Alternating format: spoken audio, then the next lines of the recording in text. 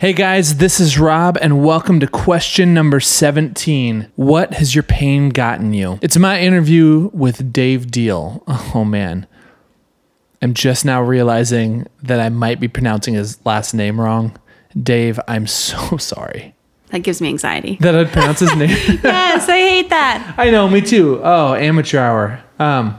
Just Dave. Dave. What the heck? Strider. Oh my gosh. Here, just let him in. Strider, what's your problem? Where do you live?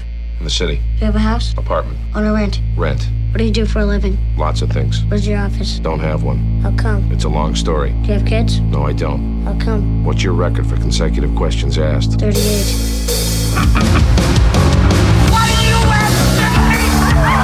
Talking to me? What are you? Pop quiz, hot shot. Expect me to talk? Do you understand the words that are coming out of my mouth? You do. What do you do?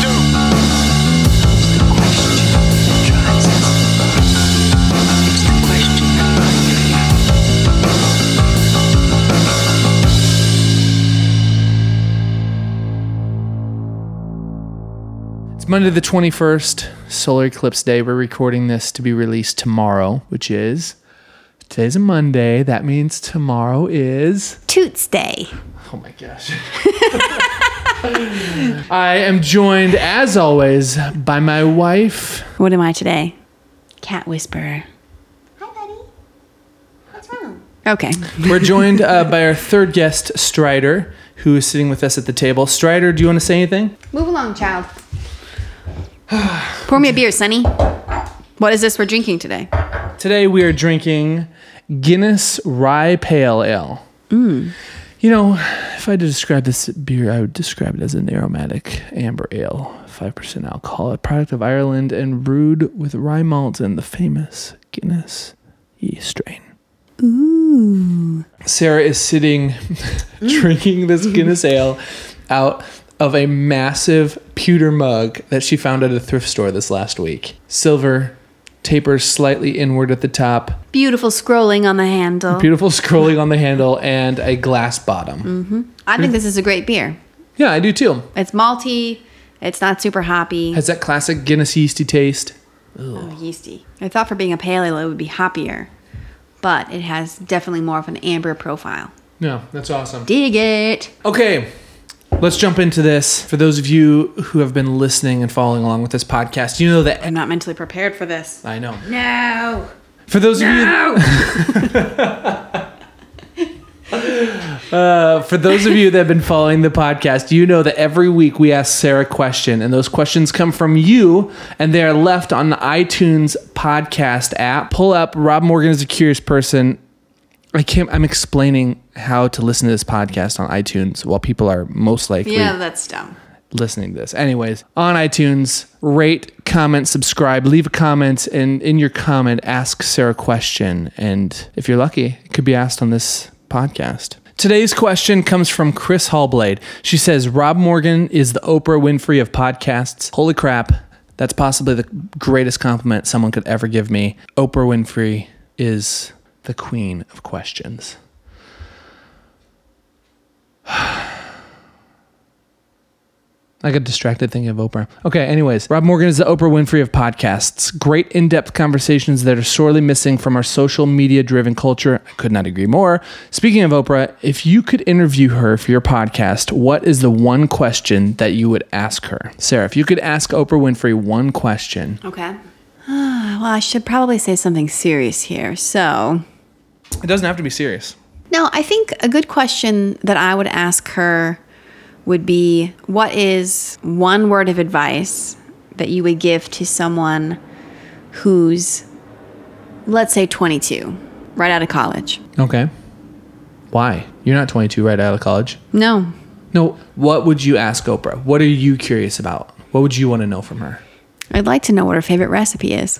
What are your favorite recipes? What do you serve at Christmas time? Why food? Because I like food and I'm hungry right now. So that has nothing to do with Oprah? A little. So that's Sarah's answer. Or she would ask Oprah for recipes. I think another question that I could ask her would be, I think it'd be interesting to hear her thoughts being a woman, a successful woman in a male-driven world. That sounds like a song or something. But because I mean, she's been around for quite a while. Yeah. I mean, her TV show's been on since, I don't even know, the 80s probably? Early Long 80s time. even. So what it's like to be in a male-driven world and be successful, and I think probably what I would want to know what some of the struggles are. Yeah. Being a woman, sometimes it's more of a struggle to be successful than not, especially when more eyes are on you. Because people want to bring each other down. So when you're successful, people try to pick you apart more to find your flaws. When you're not successful, it's already obvious you're not successful. There's nothing to pick apart. It's already just out there. But that would be a question I would ask Oprah that would be interesting. Good. Wouldn't you agree? Yeah, like recipes for Thanksgiving, recipes for Easter. I'm just thinking of if I were to be hanging out with Oprah, not sitting down for an interview. Have you ever listened to Making Oprah? It's a podcast. No, I've heard about it though. It's so awesome. It's like just a few episodes. It's not very long, but it is fascinating. Like you talk about what's it like to be a woman in a male-driven society. She talks about that. They talk about that. It goes through the whole scope of Oprah becoming Oprah. And it is awesome. I highly recommend it. Making Oprah podcast. You just mentioned that you just ask her about recipes as a person. And I actually like that about you, because I feel like you have a good mindset from the celebrity interactions that I've seen you have with people that other people would find famous, that we have run into maybe because of music or whatever it is. You are really good at talking to people like they're just normal people. You treat everybody the same. And I really like that about you. Thank you. Before we get into the interview, announcement for those of you that haven't seen on social media, we have released this week another way to make this podcast your podcast, for you to be a part of this podcast and make it on here. We have released Rob Morgan is a Curious Person, the official podcast hotline. I feel like it needs a sound effect here. A James Bond sound effect. I'm not sure why. Or like a love hotline from the 80s kind of. Oh, okay. Elevator music. Well, there's this random button on my recorder here, and I wonder if I press it says sound effects. Try that. I'll press that and see what that sounds like. Welcome back to the best of Dr. Marcia Fieldstone, clinical psychologist and the friend you never had. Sleepless in Seattle. Well, I'm going to get out of bed every morning, breathe in and out all day long. And then after a while, I won't have to remind myself to get out of bed in the morning and breathe in and out. Hello. Hello? Who's there? I'm talking. Hello. Who is this? You know what this is. This is Jason Bourne. Ghostbusters, what do you want? Is this a fake hang-up? It's a fake hang-up. Oh, all right. I guess that's our sound That's effect. what you get. I feel like a hotline is a very 90s thing to do. Call the hotline. Kind of like When Harry Met Sally? No. Sleepless in Seattle. It's like a love hotline. Oh, yeah. That's such a good movie. You can't call in. We're not going to talk. This isn't live true. on the air, but this is if people have ideas or guest recommendations or who you'd like to hear from, this would be an awesome opportunity for you to call in, leave a message, a question, a comment. It could be a question for Sarah to be read on the show. Whatever it is, call the hotline. I was really honestly hoping for a Rickroll.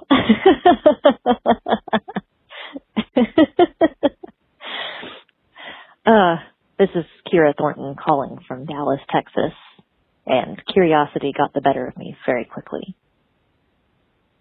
Adios. You can also text the word curious to this number, and you will receive every Tuesday maybe some behind the scenes photos. We haven't really looked that far out, but maybe a photo of some behind the scenes information of the interview with the guest. We're going to do some exclusive hotline giveaways. You're not going to be bombarded with text messages. Only things that I think you would find valuable or just make this fun and interactive. So the number is 612-584-9330. Feel free to leave a comment or question for Sarah. And as always, the first questions that are going to get pulled from for Sarah are always on the iTunes podcast. Comment section. The iTunes I can't even talk right now. The iTunes podcast comment section.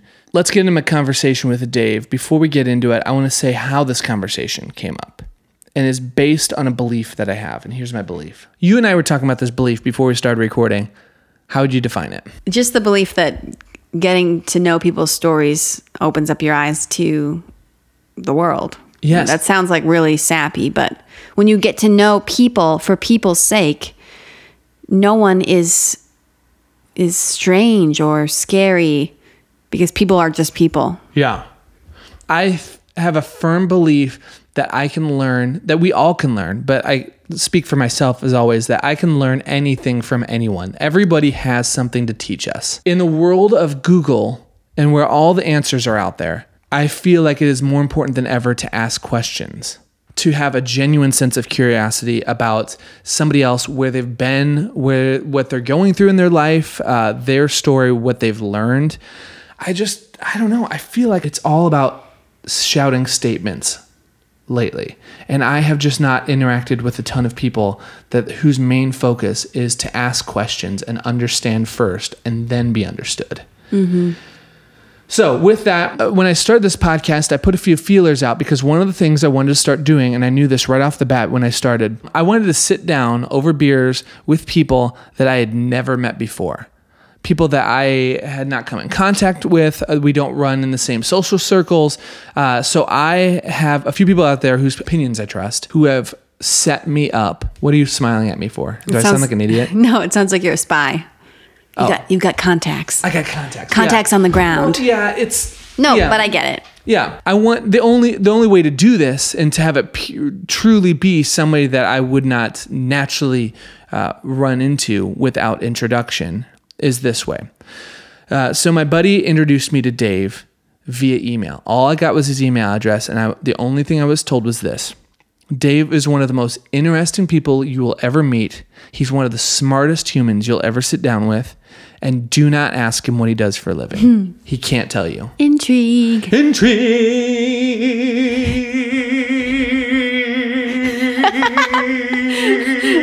Strider's freaked out. Sorry, buddy. He hates it. No, Strider hates that. Okay. So anyways, instantly with that recommendation, I said, yep, I need to sit down with Dave. So we met up at Fulton Brewing Tap Room in Northeast Minneapolis. I sat down with Dave and had one of my favorite conversations so far. Dave is fascinating. I kind of want to put a disclaimer out there. Sitting down, my disclaimer for Dave is sitting down with Dave is like sitting down with a mental superhero. I feel like the only reason we were able to have a conversation is because he was willing to meet me on my mental level. And I mean that in ways of him using normal words for him. I was sitting... just nodding and then making it a little note to Google and then maybe like a few seconds later, okay, yep, now I know what you're talking about. I know what that word means now, only because of relation to other words. Right. Used in the sentence. I'm an idiot. You just ain't good with words. I ain't good with all the words, which is funny that I would decide to do something like a podcast that only uses words. Well, your biggest weakness is spelling, so this is great because you're not spelling. Yeah, this is perfect. So that said, I just had an awesome conversation with Dave. So here's where I'm going to drop you into the conversation. At this point in the conversation, Dave and I are talking about technology, art, and career. No matter what you do for a living, technology and expertise in your field have become, I don't know how I want to say that. Go hand in hand? They go hand in hand. The fact that technology and accessibility to things nowadays, I mean, even the fact of, okay, I think my situation of being a musician, back in the day, you would have to rent a recording studio. Someone would have to own all the gear. They'd have to have the experience of how to run all this gear if you were going to record anything. Nowadays, anybody with an iPhone or GarageBand on your Mac can record an album. I mean, everybody think about people doing photography nowadays. It's so much more accessible. Everybody has an iPhone. It doesn't mean everybody's a great photographer, but it means there's a certain level of expertise that everybody can jump to right off the bat. And yes. So in this part of the conversation, and I mean, that goes with everything. If you're a director, everybody's got a camera, an iMovie. We live in this world where creating something and doing things is far more accessible to the masses than ever. So this part of the conversation we're going to jump into, Dave and I are talking about how that impacts professionals and his belief that the world is just completely oversaturated with mediocre art. And a lot of people think that that means it's oversaturated with art and there's no room for them. But his thought is it means now more than ever that there's a need for good art, for pushing the boundaries of your field and always moving forward. There's a need for that now. So here we go. This is my conversation with Dave at Fulton Brewing in the North Loop, Minneapolis. Tell us to dig it. Dig it. More extreme. Dig it. Yell. It hurts my throat. Okay.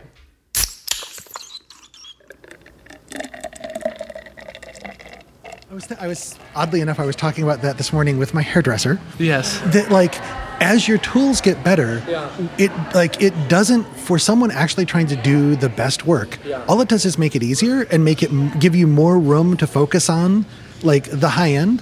And so on one level, you're right. Like it takes off the table people who all they were bringing to the table was technical competence, because the technical competence gets moved down into the equipment. Interesting. So the trade part, the craft of that. Right. When I was in college and I was learning to cook, like I was cooking on, super thin, cheap cookware that I could afford as a college student. And I learned to do serious sauce technique on that. And I learned to cook fairly complex stuff on that. But it took immense attention and a lot of practice and a lot of skill. And when I got older and I had a real job and I bought my first like high-end cookware, it wasn't that I could do anything I couldn't do before. It's that it was now easy. And that said, it's also a different comparison I would make is when I was a kid, I wanted a calculator and my dad wouldn't let me get a calculator. My parents wouldn't let me get a calculator until I could do it all by hand. And the logic was like, sure, use this tool, but not until you understand what it's doing. Yes. And even in fields, like I see that progression in fields I've come up in the progression with naturally. And it made me realize, like, for things where that progression happened before I was born, or 100 years before I was born, or 1,000 years before I was born, like going back to the fundamentals teaches you things that you wouldn't learn any other way. You're not going to stumble across it. Right. And so in one sense, the challenge it makes, the thing it does for the artist is that there's stuff you might have learned about developing technique that you learn naturally when you had to focus on the technical skills, that if the technical skills are moved into the hardware for you, you have to go do the work to dig to learn it instead. And on the other hand, there's a set of things you can only develop when you've got the technique that you can start on that early. And so it changes the balance. Like in the end, great art is all about like passionate attention and doing the work to understand how something comes together, to understand what builds an idea, what builds an experience. Yes. And it just like reshuffles where that attention is going to go in. Yes. Oh, that is so interesting. And it lets more people make mediocre art. Okay. But so there's more like abundance. Right. It democratizes mediocre art. Someone doing great art doesn't really need to be all that worried about that. Yeah. And I say that, I look at that as an engineer. Modern coding environments are way, way easier to use, way, way easier to develop in quickly. And like when I see kids these days, I'm only, I'm not all that old, but when I say kids these days, when I work with college students, some of them are so used to these environments that make it incredibly fast to test and develop and to work at ideas at very high level. And they can develop some things quickly that would have taken immense effort and skill or been impossible to build back in the day for me. Yeah. And yet, all that means is that like my differential advantage as a very experienced deep engineer is in building complex things and building things that we haven't learned how to make easy, in building things that still aren't easy with that tool. Yeah. And like in the end, cool. I'm delighted with all the shit they can bring into the world. And I don't mean shit negatively. I'm delighted with all the stuff they can bring into the world with those tools. Yeah. And nonetheless, I still have my work cut out for me. Yes. Because like it's not like there's a shortage of hard problems for people who want to do the hard work. And if we can make the easy problems easy and let more people do them, yay. And it's only the people that don't. There's such confidence that comes in that. Yeah. Because the confidence, well, that's great. I still have my work that is at another level that there's still not a lot of people doing that. Well, and I say that. Conversely, I had a team I was managing years ago that was very, very Minnesotan. And part of what I mean by that is they had immense loyalty, incredibly low turnover. People think of the tech industry often as, people are 2 years at this job, 2 years at that job. And most of the people had been there for a decade or more. Okay. People had been there, some people had been there from when it was a division of Honeywell and then got spun out as a research company and then turned into a commercial company and so on. And that company got bought by McAfee. And I struggled to go around and tell these people, like, look, you have to understand, you're in a different world now. This isn't just something you can... This company doesn't have the loyalty to you. You had a manager who, for better or worse, he wanted you to keep your job. Yeah. And, like, this company doesn't give a shit now. Yeah. Like, even if your manager is telling you they do, what they mean is, I want to help you to develop into the person the company naturally wants to keep for their own business interests. Yes. Like, that's the actual sentence when they say, like, I'm interested in your career. Yeah. And I had a lot of people who on that team, talented people, smart people, but they had skill sets that were built around the way things worked 10 or 20 years ago, and their mental model was, cool, I can focus on the rest of my life, I'm just going to do this until I retire.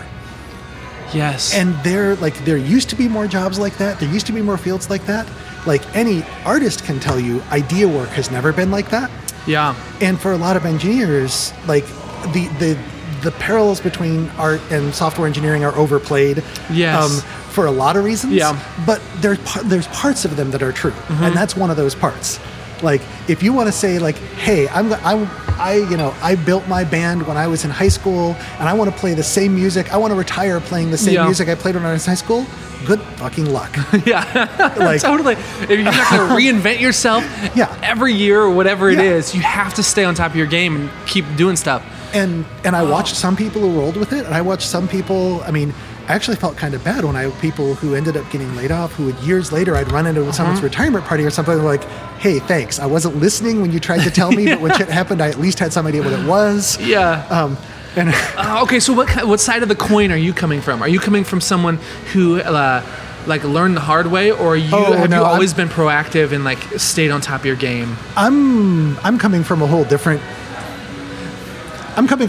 coin, because I haven't do anything the straightforward way. I love that. I love that. I came into this whole field sideways. Yeah.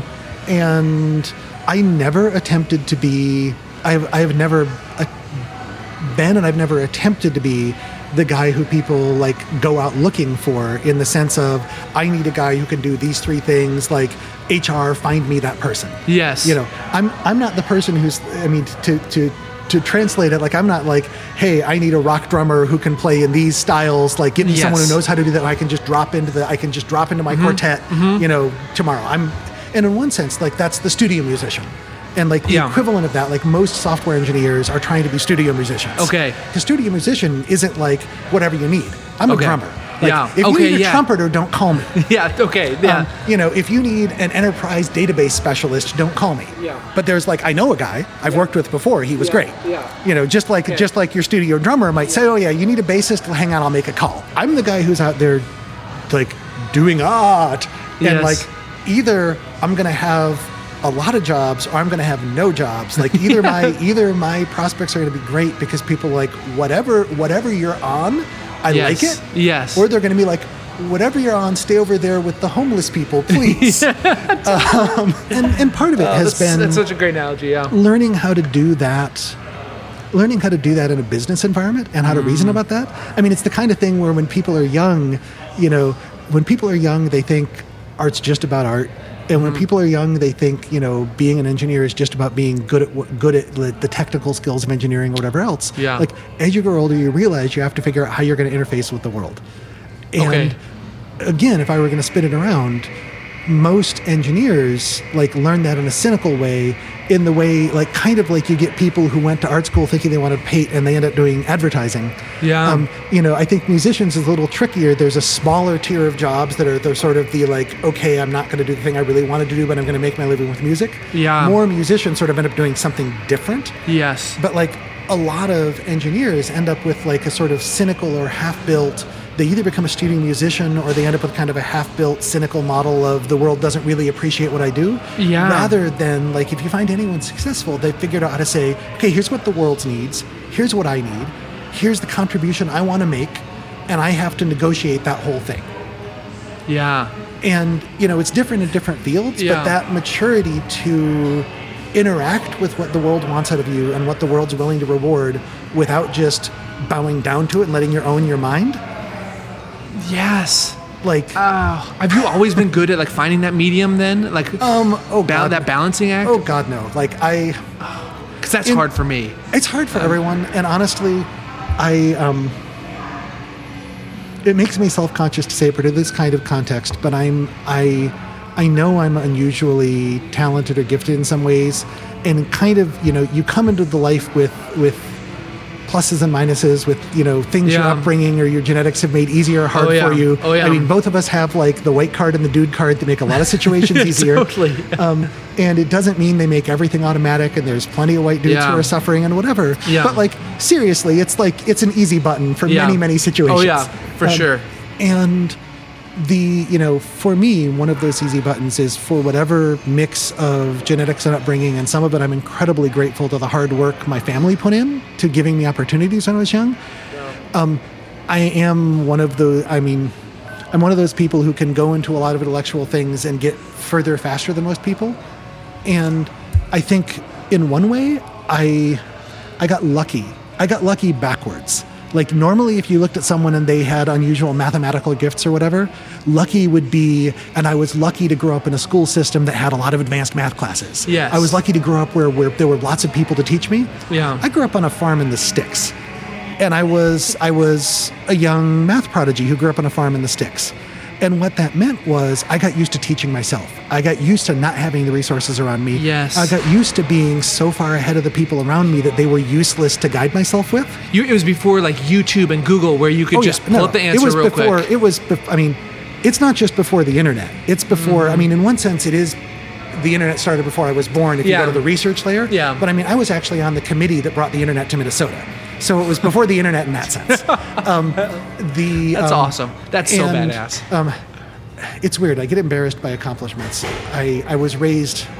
I still struggle with this. I'm 47. I still struggle with this because I was raised not to brag. And on the other hand, there's stuff that if I just say about myself, I'm bragging, even though it's true. But I get thrown whenever I have to say that kind of stuff. Oh man, well I'm the same way. Like you're like raised. I don't know if you feel like that was a parent's thing, where it's just this, like never brag, always be ultra humble. If someone compliments you, never take a compliment, like play it off. It was that, but it was actually them. It was a very helpful reaction they had because when I was young, and I was super bright. It was really easy to be arrogant. It was really easy to brag. When you're 8 and 10 and you're having these accomplishments, you don't have the tools to do anything better with. Yeah.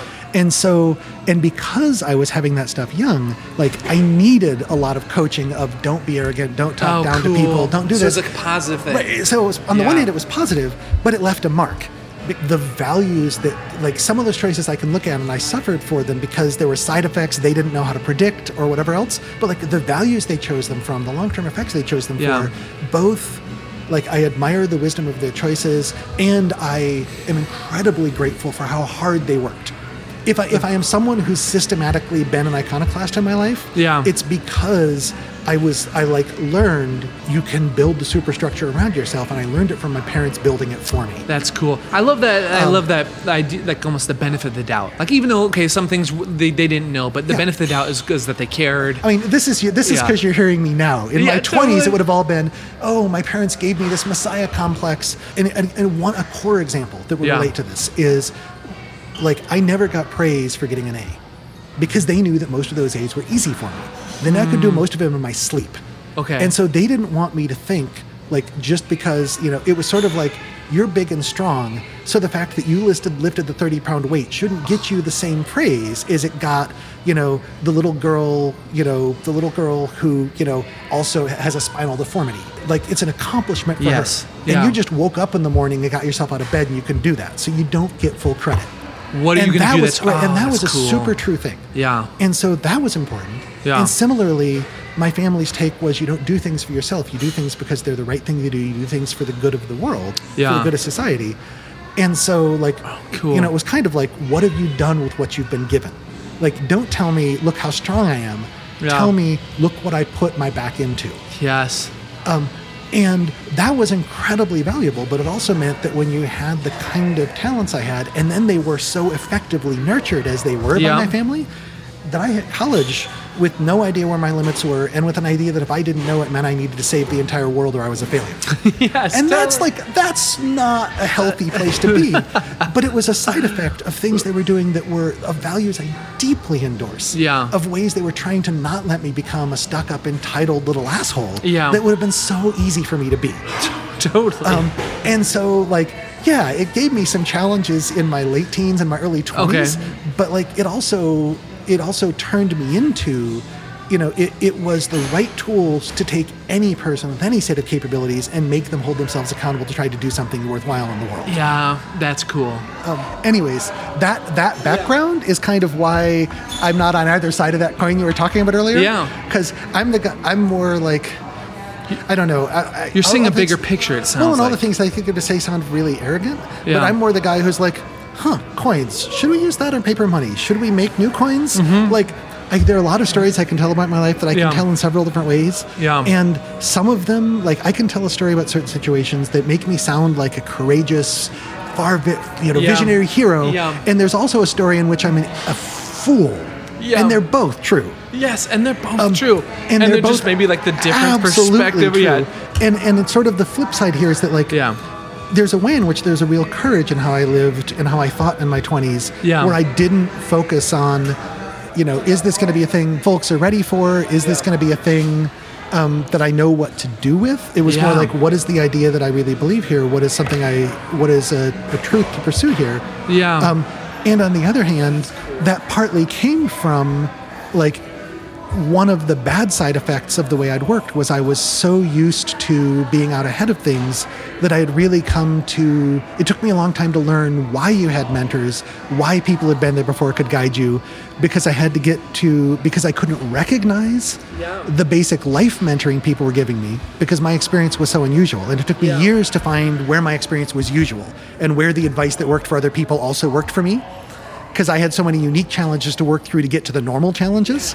And then I could be like, oh, this is all the good advice people gave me when I was young that I didn't even recognize. Yes. Because I didn't know how to map it onto my odd situation. And in a lot of ways, things most people learn when they're 10 or 12 because they're closer to a norm somewhere. A lot of those things I figured out for myself in my 20s and was like, oh shit, someone told me that and I was too dumb to hear it. That's so interesting, the thought of being so advanced in something. I don't know, like you're saying all this, I almost get this image of being on a race car through a city. And you like drive through a city and technically, yes, you saw everything, but then all of a sudden you come back and you take a walk through the city and you're like, oh, I didn't see this. I didn't see this. That's one layer of it. A different way I often think of it is most of the time, the best you can actually do in life, most of us don't understand what we're really doing. Most of us don't understand the impact of our actions. And that's okay. Like, no one walks into a house and says, oh, good, I can put my floor there because the board is going to relay the force to this joint and it will be stabilized by those 3 nails there. Yes. And the joist is fine because it was wood dried in this way and it's been 80 years since that joist was put in, but the structure, you're not thinking about every line of force and occasion that makes it okay. Like, you're like, there's a floor there, I can walk. Yeah. And that's actually just fine. Yeah. But because I was intellectually gifted, I was like, you guys are saying just walk on the floor, but you don't even know how nails work. Like, you're not a carpenter, much less a physicist. Why the fuck do you know how to tell me about floors? Well, because actually people have been walking on floors for a long time and it worked fine. And the shit everyone knew about walking on floors works. Oh. And I was the young kid who was like the idiot savant who was like, no, if you can't tell me all the details, you're just wrong and dumb. Yes. And the thing is, don't even get me started on the biological side of moving your legs to walk. Right. And the thing is, sometimes that's incredibly helpful. That can drive you to deep structural insights other people don't have. But before you learn how to like wrangle that talent accurately, it mostly just makes your life really troublesome. Yeah. There's all these facts you almost have to ignore. Right. Okay, so here's a question. What is, when you talk about, sometimes it's better to forget. It doesn't sound like you're someone who forgets things quickly. Not particularly well, no. Yeah. So you're at this point where these two sides are married, you say, within you, or you have an understanding. Was there a specific moment or something that happened that all of a sudden you were like, oh, I get it. Like, I need to slow myself down, at least around mere mortals. That particular realization, now I wouldn't say there's a single point, because many, many times in my life I would have said, oh yeah, this is when I got it. And then a couple years later, I'm like, oh, I need that lesson again in a different way. Interesting. Well, and in one sense, we all always are learning how to bring, if we're trying to live vibrant lives, we're all constantly learning how to, what we really have within us and how to bring it to people to share. Yeah. Because, I mean, in the end, like, whatever you're giving you is great, but, like, if you're not actually connecting to other humans, why? Yeah. And because that's the worthwhile thing in life. Yeah. Is building the world together. Yeah. Everyone, I've never met anyone who doesn't have good ideas if you know how to, like, make them open up. Yes. And, like, how do I learn to be that guy? And I come and go with it. There's context where I learn how to do it really well. Yeah. I'm good in small groups. I'm good in longer term relationships. And it's like, it's been one of the challenges for me as the company's grown. Yeah. As I'm in a higher and higher leadership position, as my encounters with people are shorter and in larger groups, to not, it's harder to find the patterns to lead that way. Like, to renew those patterns in new contexts. Yeah. Oh, that's so... Oh, man. This is so brilliant. There's so many things, even just out of that I'm curious about. So, number one, you believe there's something it's the reason you and I are sitting here is our shared belief that there's something you can learn from everybody. Oh, hell yes. If you know how to, if you can just embrace them and not be, I don't know, we do so many things that shut people down naturally, or just are not curious enough and ask questions. So there's something you can learn from everybody. I love that. And people learn so much about how to shut themselves down.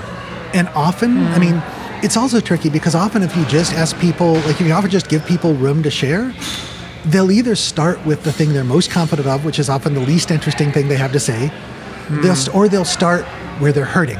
They'll start with aggression, they'll start with pain, or they'll start with aggression. Not even that they mean as aggression, but I mean, this is where we are with so much of politics. Like, what has made me angry? What's made me mad? What's made me fearful? How am I going to bite out at that?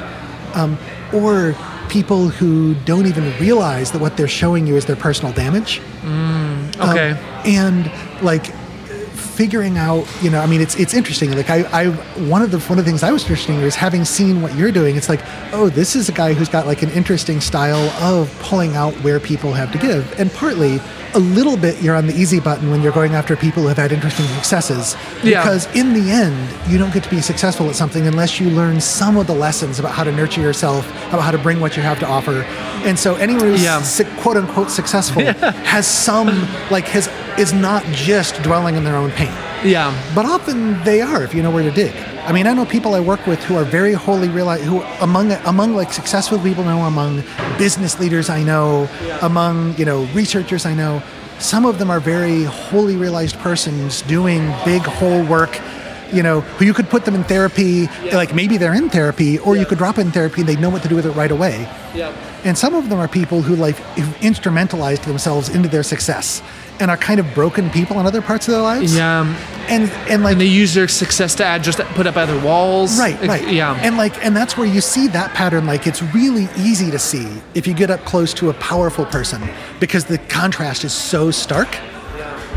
But the person behind the counter at the gas station, it may have a pattern like that. Yeah. And often they do. Often the people you see who seem stuck in their lives, it's because, they're cornered in by these pressures. And some of them, I mean, are very real pressures. This gets to the world gives generously to people who don't need it. Yeah. It's anyone who's well, if you just worked harder, you'd have what I have, has not actually seen what it is to work two jobs, one or both of them hard physical labor, and come home dead to the world. Yeah. And have a family that depends on you. And a lot of businesses reward the hero. A lot of life rewards and recognizes the hero, when actually the person who's building civilization is frequently the person who just built the thing so they could go home and pet their dog and really engage with what happened in their kid's life that day, have a real communicative evening with their spouse. Work. Yes. There's going to be a real wild spin here. Yeah. It's one of the things that I felt was brilliant in Tolkien. Yeah. In The Lord of the Rings. Then it was one of the things that actually made me sad about the movies. The movies were faithful in a million ways, but the core arc of Tolkien, the reason the hero is a hobbit, what do hobbits love? Hobbits love gardening and hanging out at the pub. Yes. And playing with their kids. Yes. And the whole point of the arc was the world got so bad that those things weren't safe anymore.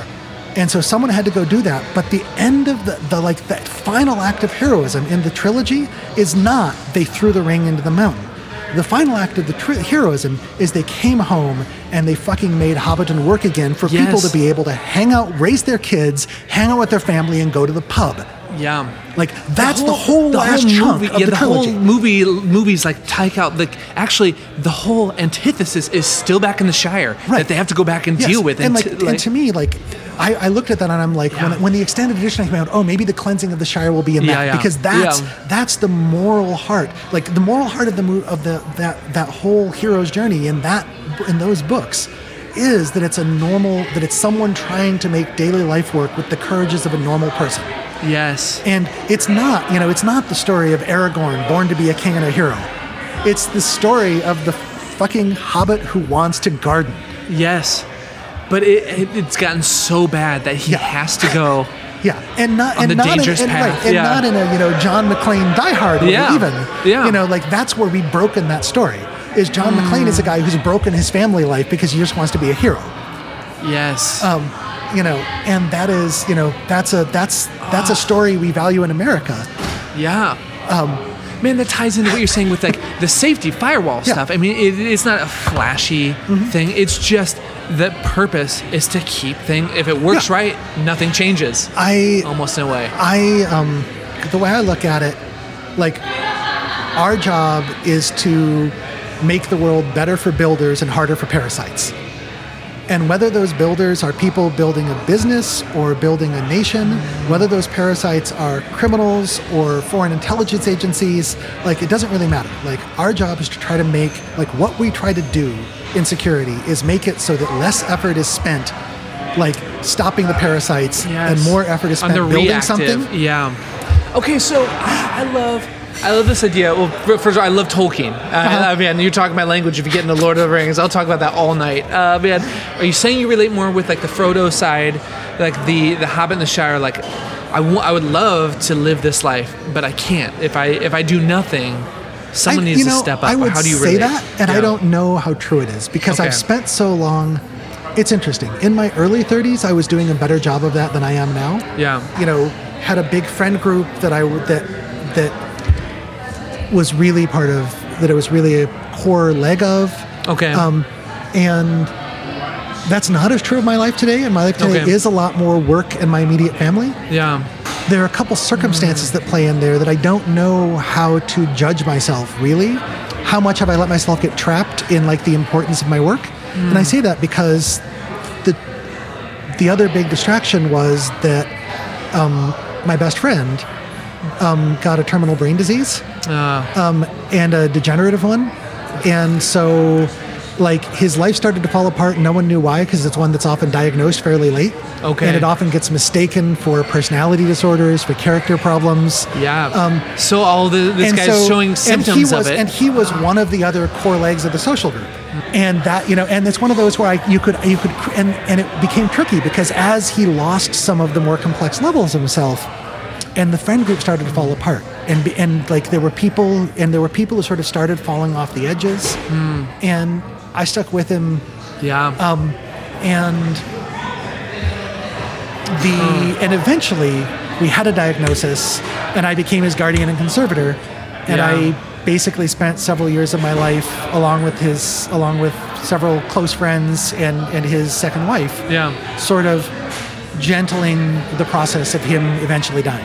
Yeah. And so on the one hand, like, that commitment to him, I mean, I grew a lot doing it. I'm glad I did it. I would feel very different about the life I'd lived if I just dropped him on the floor of the system. Yeah.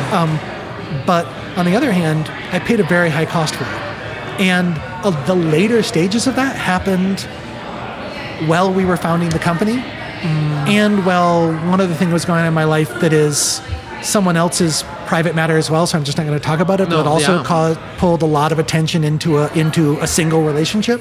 And I mean, when we founded the company, I remember having the conversation, like, let's get level set here before we try to do this together. Like, this is always going to be priority number 3. Yeah. And like, when you're founding a company, that's not what you want, like, one of your foundational employees to say. I mean, the first response I got was like, "Whoa, like, what? here's the situation I have. Here's these 2 other things that are happening in my life. They will always be more important. If they need my time, they're always going to get it. They're going to get the absolute best of me, and the company is going to get what's left. Yeah. But also, like, you've worked with before, you've seen my output. Number 3 is pretty high up. Yeah. And I mean number 3. What's left of me is probably going to be more than what's left or the first attention of a lot of people. Well, and like, they're not going to take any of my engineering effort. They're not going to take my intellectual effort.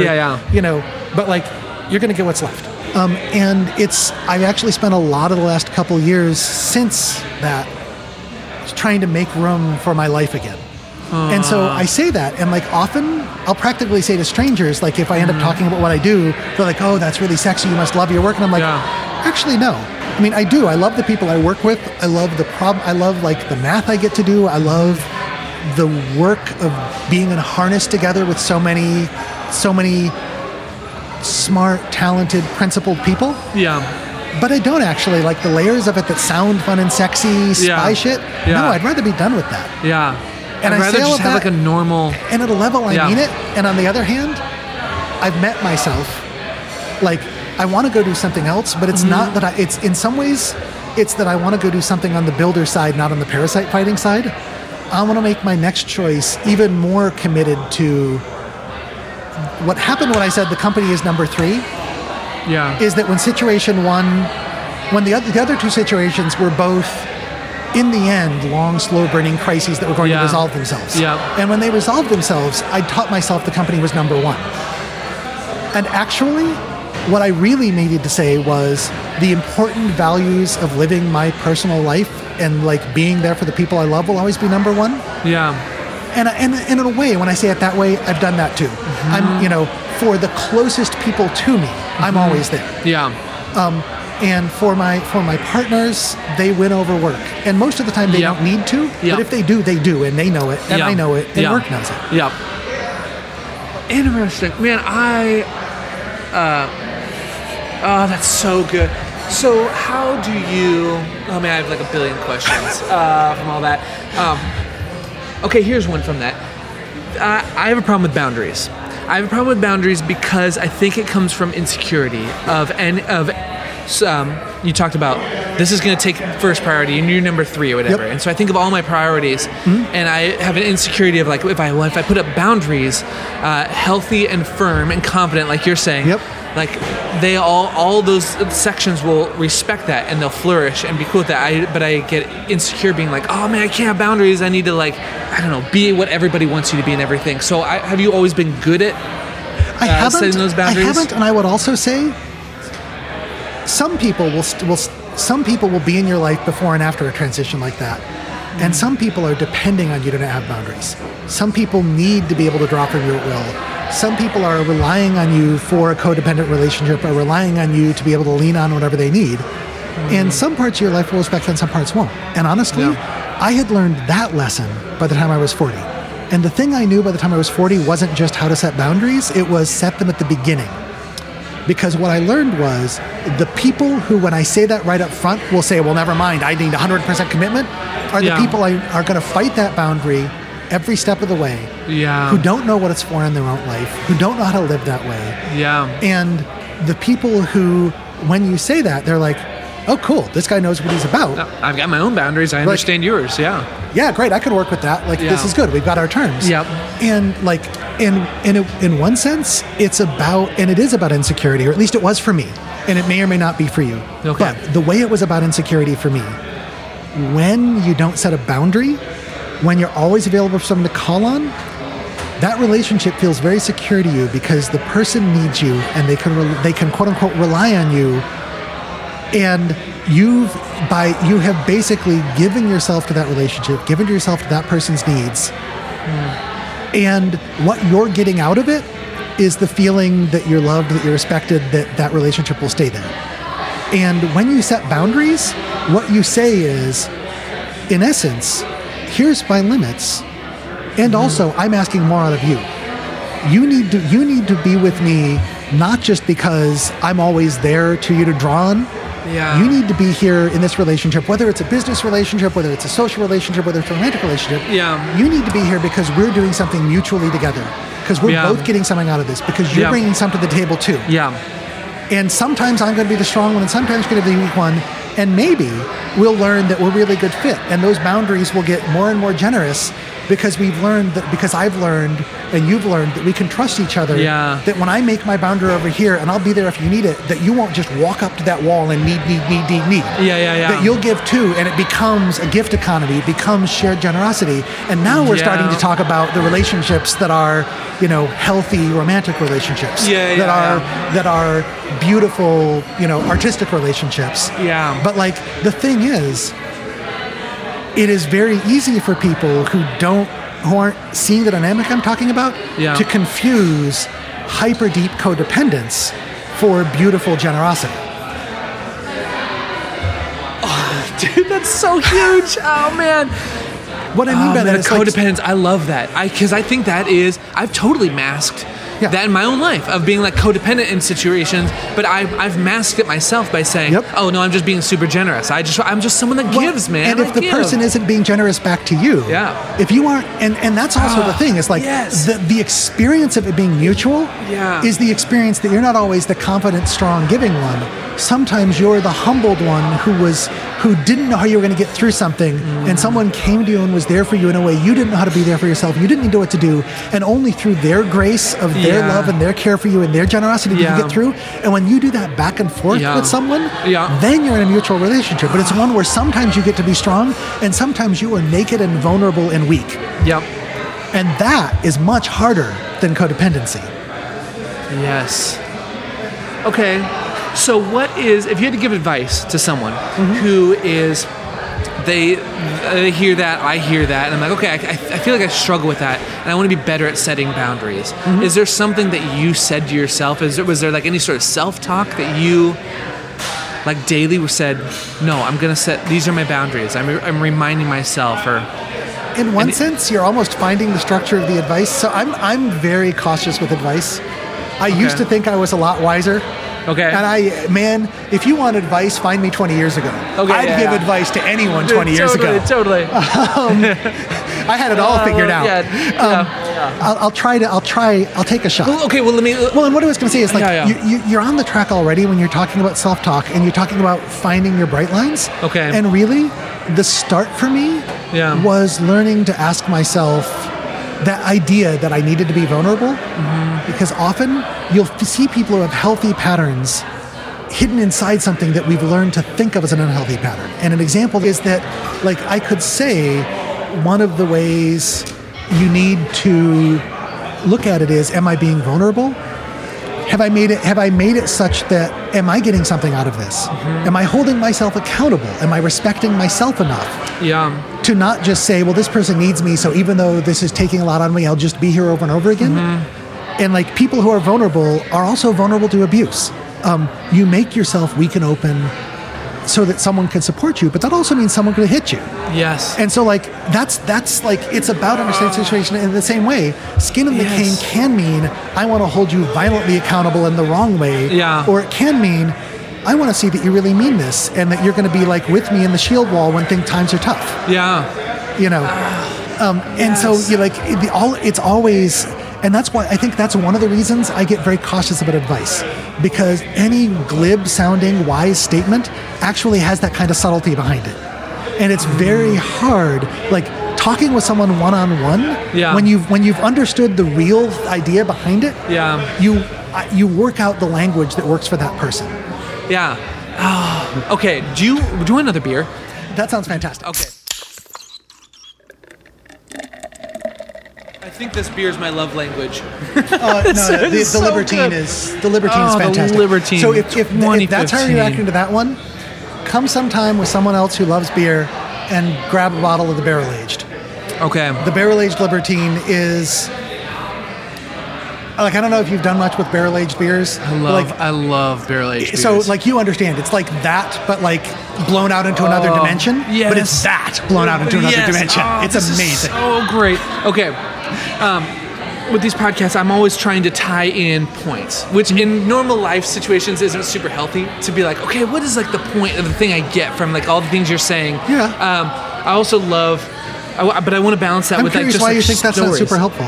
I don't. Or why that's not healthy in normal life. Well, I feel like doing that just would annoy the shit out of people. I think it could be healthy, but it would annoy people if I'm trying to like. I do it inside myself all the time. Totally, Yes, me too. Making it happen in every conversation will drive people crazy and be unhealthy because you won't have relationships. Yeah, my But wife is like, why can't you just think about it normally? I'm like, no, I got to think about it deeply. Like I overthink stuff.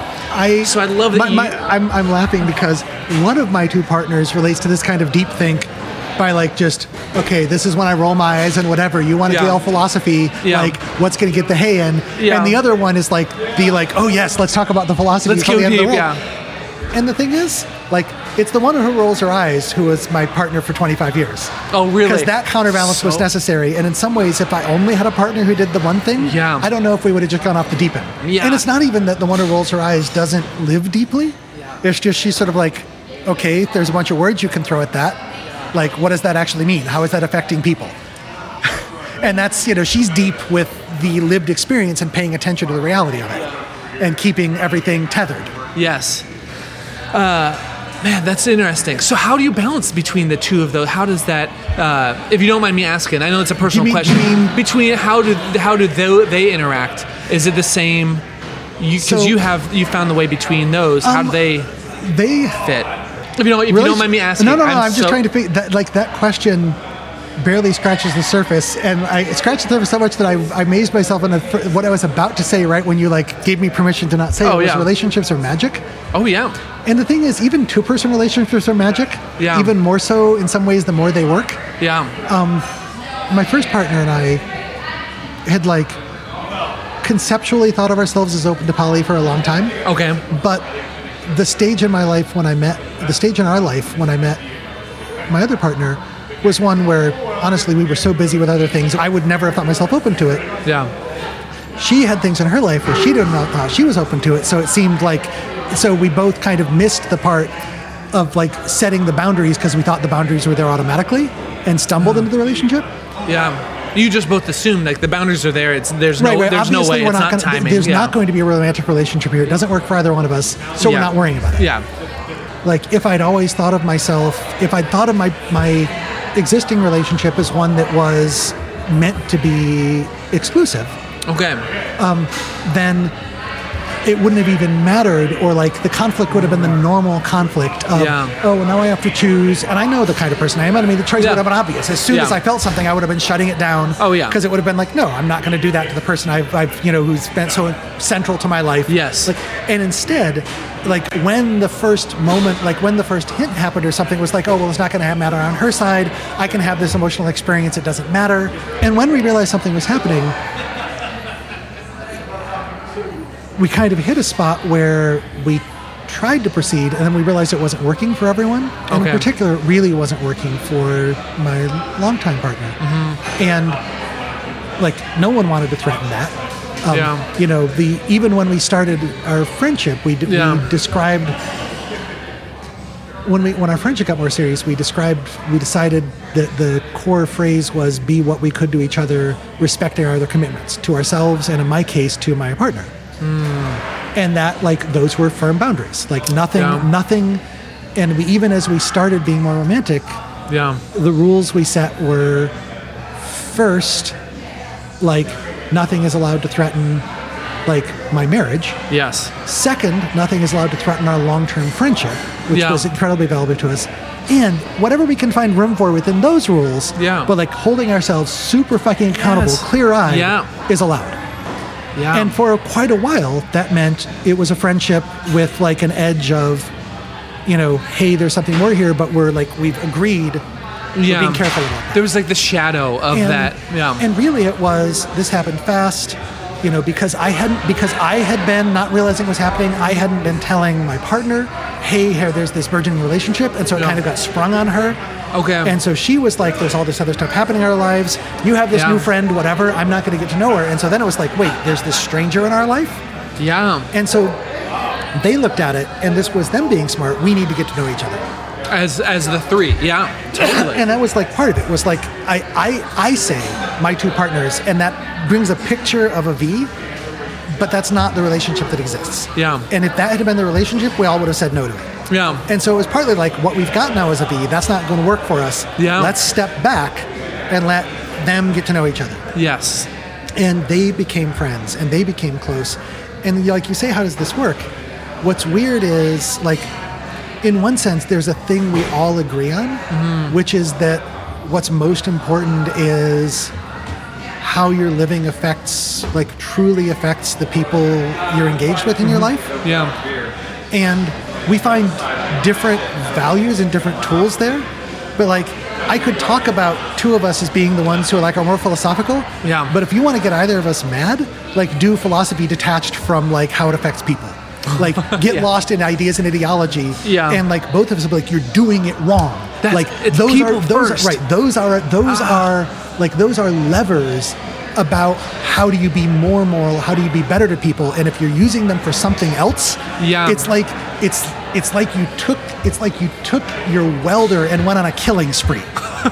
Like, that was a tool to build civilization, and you're fucking up with it. Yeah, totally. That's not for burning down buildings, you idiot. Yeah, totally. And so, in that sense, like, when the other person's relationship to those kind of ideas is often, oh God, that's just the thing people burn down buildings with. I suppose every once in a while someone welds a girder, but like most people, particularly most people's experience of philosophizing is like young people doing it. And really, most people's experience of philosophizing is young men going on and on about it. Yeah. Because they're the ones who feel socially empowered at that age to bother. Yeah. And so, like, funny enough, young white man, like we said earlier. And similarly, like, most young men, if you give them an oxyacetylene torch, what they're going to do is cut shit that shouldn't be cut and burn shit that couldn't be burned. Yes. And so, like, if your basic reaction is you learned that, like, by and large, very few people can be trusted with oxyacetylene torches, you're actually right. Yes. And as someone who loves oxyacetylene torches and is a welder in my metaphor, yes, you are so right. Most people should not be like, you shouldn't just hand out oxy torches on the street. Totally. And so in that sense, we're all totally agreed. Yeah. And like I say that, the surface aspect of these two people is in many ways very different. And when they first met, it was humbling for me because they were immediately connecting with each other and seeing some things about each other. Yeah. That, like, for the one I'd only known a couple years, it was mildly humbling. The fact that she was on a wavelength sometimes with my, at that point, 20-year partner, that she could articulate things and see things immediately that, like, were for me were very slowly gained skills that I wasn't as flexible with. It was this moment of, like, great humility, both in the sense of you think at that age, you think you know why you're choosing the people you're choosing, you think you know why you love people, you think you understand them, and then you're like, like, apparently there's something that is like what I need in someone that I don't even understand what it is that they both have that they can both connect on. And like, and you say, how do you make that work? And at one level, I'm trying to answer two questions. Like the question of how do you make the layering of like us having different opinions about the value of like philosophizing, the way we make it work is that we actually all agree. Yeah. Like we all agree about its place in the world. We disagree about how much it's a tool we find useful day to day. And I mean, I think even there, my partner who's less inclined toward it would be like, I mean, I suppose, like, I might, if I squint funny, agree with that compromise. Mostly, I think you guys are crazy. Yeah, totally. So I shouldn't put words in her mouth. Yeah. I love it. And how we made the other layers of work was really being super patient and super careful and waiting until we got to a point where they had connected enough that they could start being open and vulnerable with each other about their fears, their challenges, and we could really say, and we had a couple hard conversations, just then they were hard and they were scary and they were being vulnerable about a lot of stuff and they were opening up the space that maybe these relationships weren't all going to work. And when we were like, yeah, maybe we're going to do this. Let's actually try this. But like, I'm talking about a space of several years when we held things in a waiting pattern for the time to be right and for some things to grow. And I mean, I say that, I mean, I'm happily and proudly and out in a poly relationship. And I say that, and it's one of those things like glib advice that makes me nervous to say, because I see a lot of poly that is like, wow, people with broken relationships sharing the love in the sense of like sharing the brokenness. And I don't mean to like damn like all in your poly own relationships brokenness with is one super brush, unique. Yeah. But like particularly, there's definitely a pattern of poly relationship that is like narcissistic, abusive man finding multiple people to be abusive to. Yeah. That's a horrible pattern in the quote unquote poly world. And I mean, that just makes me get all stabby. It's interesting. Do you feel like that? Do you ever feel that hesitation of feeling that people, when you would tell someone that of the relationship, that they would instantly have that mental image of you? Yeah. Or are you? Well, and it's one I struggle with, because like I choose to be out. Just in general, I choose to live very open and vulnerable to the world about a lot of things, partly because it kind of maximizes my opportunity to find that moment when maybe I do have something to give someone. And sometimes it maximizes my opportunity to accidentally give someone something I didn't even know I was giving. Because I'm just I'm sharing a lot of things about myself that are things I've learned or experiences I've had that people often don't talk about. Yeah.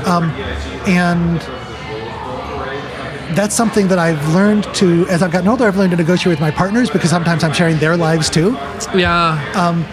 But I say that, like, there are times when that's easier than others. And one of the challenges in this is that, like, certainly a reaction that's there that is awful is like the class of people who react to this with like, oh, player, got two women on the string. Yeah, totally. Like, you know, and it's like, dude, that is so not what this is. Yeah, totally. And you're like, that?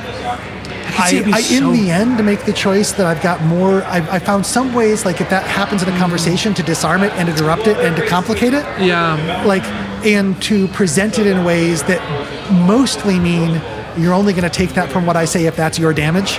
Yeah. And if that's the only possible thing you can see. Yeah. And if I painted you a picture of a sun and you like took your whole bar and took a little orange part out of the middle and said, dude, there's an orange here. Yeah, totally. You know, like if that's all you could hear of the more complex thing I said, a little bit that's on me. But honestly, like one of the things I struggled with was conversely, like I do live out loud. I do talk about these people in ways that like people who hear me were going to go, wow, what's going on there? And I want it to be out there that what's going on there is not, I'm having an affair. Like this other person is someone who would choose to be the other woman and choose to be taking someone she didn't know or someone she knew and like making a lie out of their life. Like, I don't like, that is like, in some ways, one option was to try to be so closed in my emotional appearance that you could see nothing. That's not who I am. That wasn't going to work.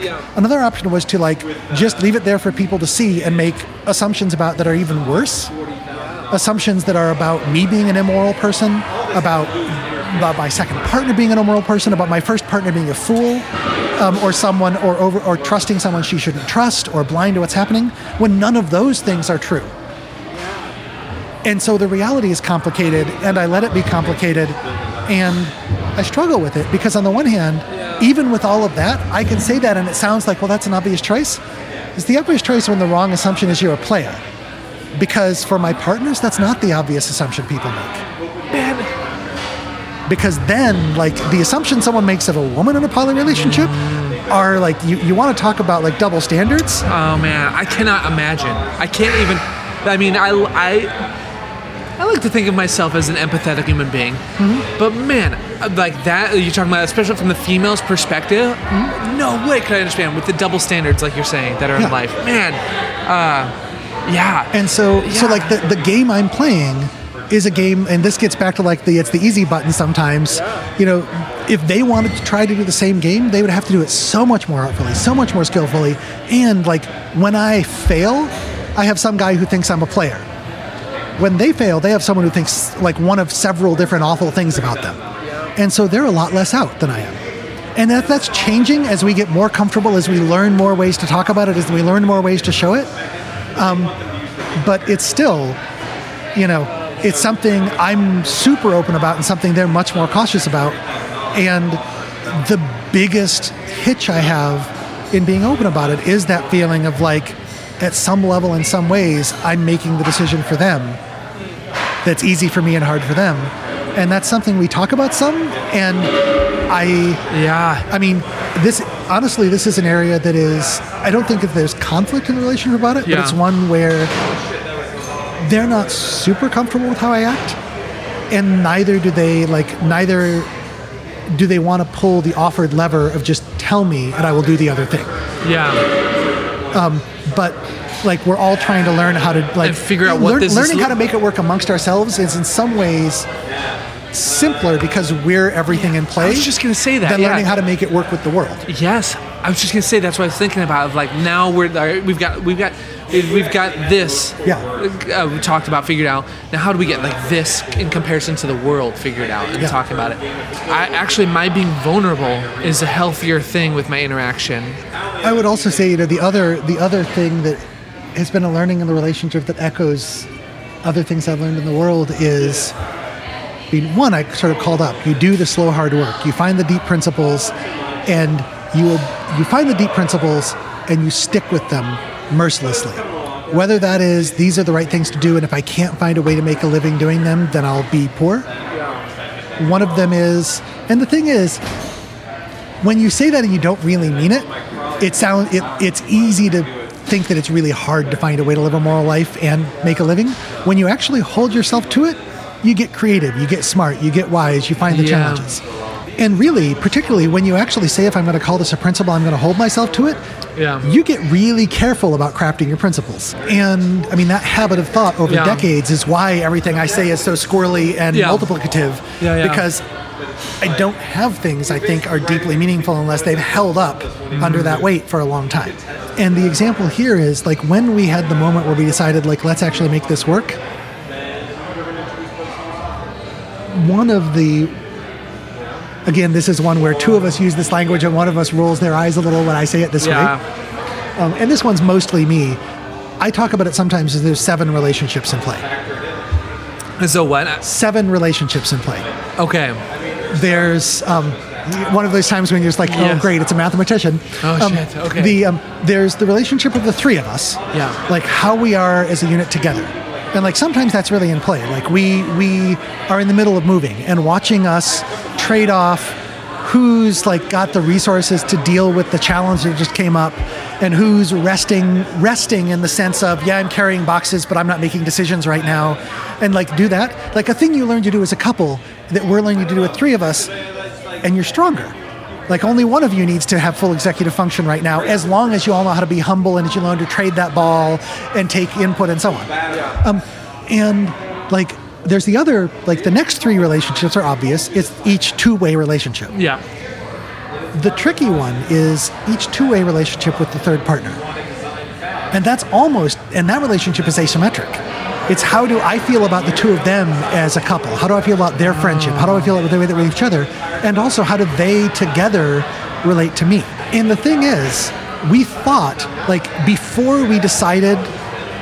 I've never thought about... Well, actually, and here I'll come back to a different thing that you probably know as a partnered person. Commitments are magic. The moment when you actually turn around and say, this is what I'm doing, and you shift from, this is good, I love this person, we're happy together, but you haven't quite said to yourself, I'm in it. Like, this is my life, and I'm going to make it work, whatever happens. Yeah. Like, that moment of commitment opens up a whole bunch of possibilities. And before we had that moment where, not that we're like a permanently committed relationship yet, we're all very cautious about that. Yeah. I mean, we bought a house together, but we're not all the way there. Yeah. But like the moment when we committed to we're going to try this relationship for real, before that third set of relationships seemed like it was work. Seemed like it was hard, like it was a challenge. Am I jealous of the 2 of them? Like, how do I deal with when the 2 of them both like see a problem with me and are, pushing me on it? Yeah. As we made the moment of commitment, as we passed that, and it was not quite as instantaneous as I say it. There were hints that we didn't really understand in advance, but now, like, that's one of the amazing layers of strength. Because if you think of it, like it's asymmetric, so you have to see it from 2 directions. But like, if you think of the moment in your relationship, think of 2 moments in your relationship. A moment in your relationship where coming at it with the advantages of it from the partner side, from the pair side. Yeah. The moment in your relationship where you are like have something you guys need to work on, have something where you're challenged as a couple, maybe something that, it's hard to see around where you just barely can like be stable with each other, so you're letting it sit until later. Before we had commitment, that was the moment where you can't quite do that because you have to keep each pairwise relationship healthy or the whole thing doesn't work. Yeah. But now, imagine that you've got that, but you've got the same best friend. And you've got another person who loves both of you, who cares about both of you, who's in both of your daily lives, who sees both of you clearly, who you trust, who can help poke that and help support that. Like, not just like the time your best friend helps you get over your issue on your side of your relationship, but you've got the same fucking best friend, as it were. I kind of feel like an ambassador here, except I'm an ambassador for something that's like takes a ton of hard work and that we sort of lucked into, and even lucking into it, it took incredible patience and work. And even then we sort of lucked into it. There were a lot of things that happened to make this possible for the three of us. Including your mental capacity to keep track of everything in your memory. Frankly, they're both brilliant. One of the things that make this work is that we all like complicated. And part of it is we're all complicated people who had a lot of weirdly shaped experiences and damage. And we all had to have complicated, hyper self-aware relationships with ourselves just to survive our own lives. And I think the only way you can do what we're doing is hyper self-aware. And most people, for most people, that would be like, wait, you're telling me that to have this incredibly strong, futuristic, amazing treehouse, I need to be worrying about where every fucking nail is every time I put my foot? That sounds maddening. I'll stay in my happy two-person house. It sounds great. For us, it's like, I'm already paying attention to where every nail is, and with that, I can build this amazing thing. Cool. Yeah, totally. A phrase I love is the virtues of your vices, or the vices of your virtues. The fact that we all have to be so hyper self-aware. That's a cost most people don't have to pay. And if you just treat it as a cost and what you try to buy with it is the same thing other people get in their lives, then it's just a cost. If instead you say, this is the way I am, this is who I am, this is what I bring to the world, what can I do with this? I have to be able to interact with the rest of the world, but inside myself and inside my closest relationships, what can I do with this unique thing that I am? What can I make from me that is different from someone else? That is my best self, that brings to fruition what I bring to the world, and how can I make that blossom and give more to the world? Of course that's not going to have the same solution for you that it has for me, because we're not the same people. That's so awesome, man. It's like you're accidentally tying it all together from the beginning of this conversation of this thought of you talked about your grades earlier. You talked about your parents weren't gonna support you. Just you got an A, whatever it is. But what is it that you have that you can do? It's figure out, instead of trying to figure out what the world needs and do it, figure out what you have to offer. And figure out and realize you can use it for good or for harmful. Are you going to build? Or are you going to be a parasite? What are you going to use it for? It's also one of these things where, like many things that we've talked about, the difference between there's a way in which I'm describing things that sound serendipitous and opportunistic, but they require a ton of work to recognize the opportunities. To find the serendipitous, opportunistic fit between what you have to bring to the world and what the world needs, you actually need to find a lot of things in yourself that maybe the world doesn't need. And you need to find a lot of things in the world that you can't offer. And then find the fit. Whereas if you just want to say, the world is showing me a round hole, I'll just pound myself into it, whatever the fuck I am. Totally. That deforms you. That involves hitting yourself with a hammer, and a lot of people live life that way. It tears you apart in some ways, and a lot of people often have cut themselves off. A lot of models people of adulthood are often you're expansive when you're young and you're narrow when you're older because you learned what the world required of you. And it's because you missed the moment when you needed to open up your perspective, be more humble and see more in the world. And I say that. As people get older, often you'll see someone who pounded themselves into a little hole, got safe there and had room, and then they start doing the other thing. And and they learned and they blossom more as they grow. Yeah. And I mean, that's often what kids do to people.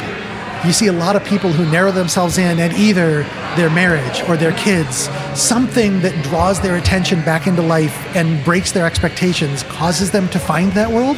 Yeah. And causes them to realize, well, I've seen a lot of things in my life and I can make a smarter choice now than I made then. Yeah.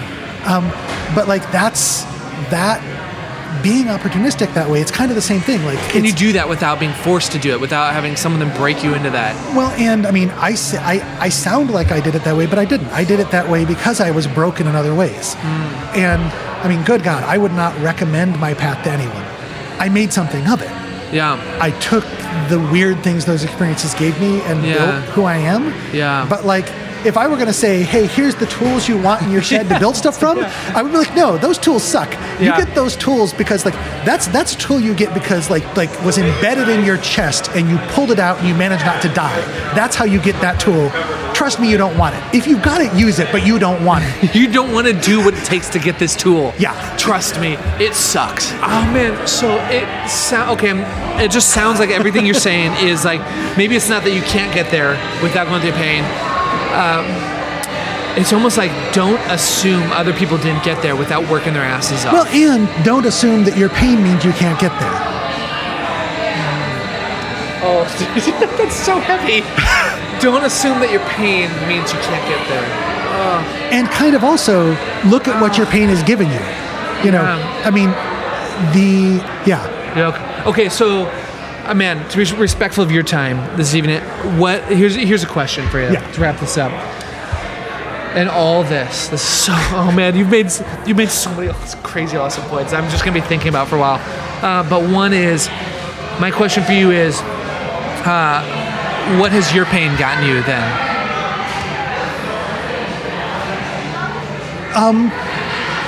It's interesting because in some ways that's less now. Somewhere, my pain dominated my life in my 20s. And I learned to do the work to start to be in the middle of the room rather than up against the wall. And now I'm much more in control of my life.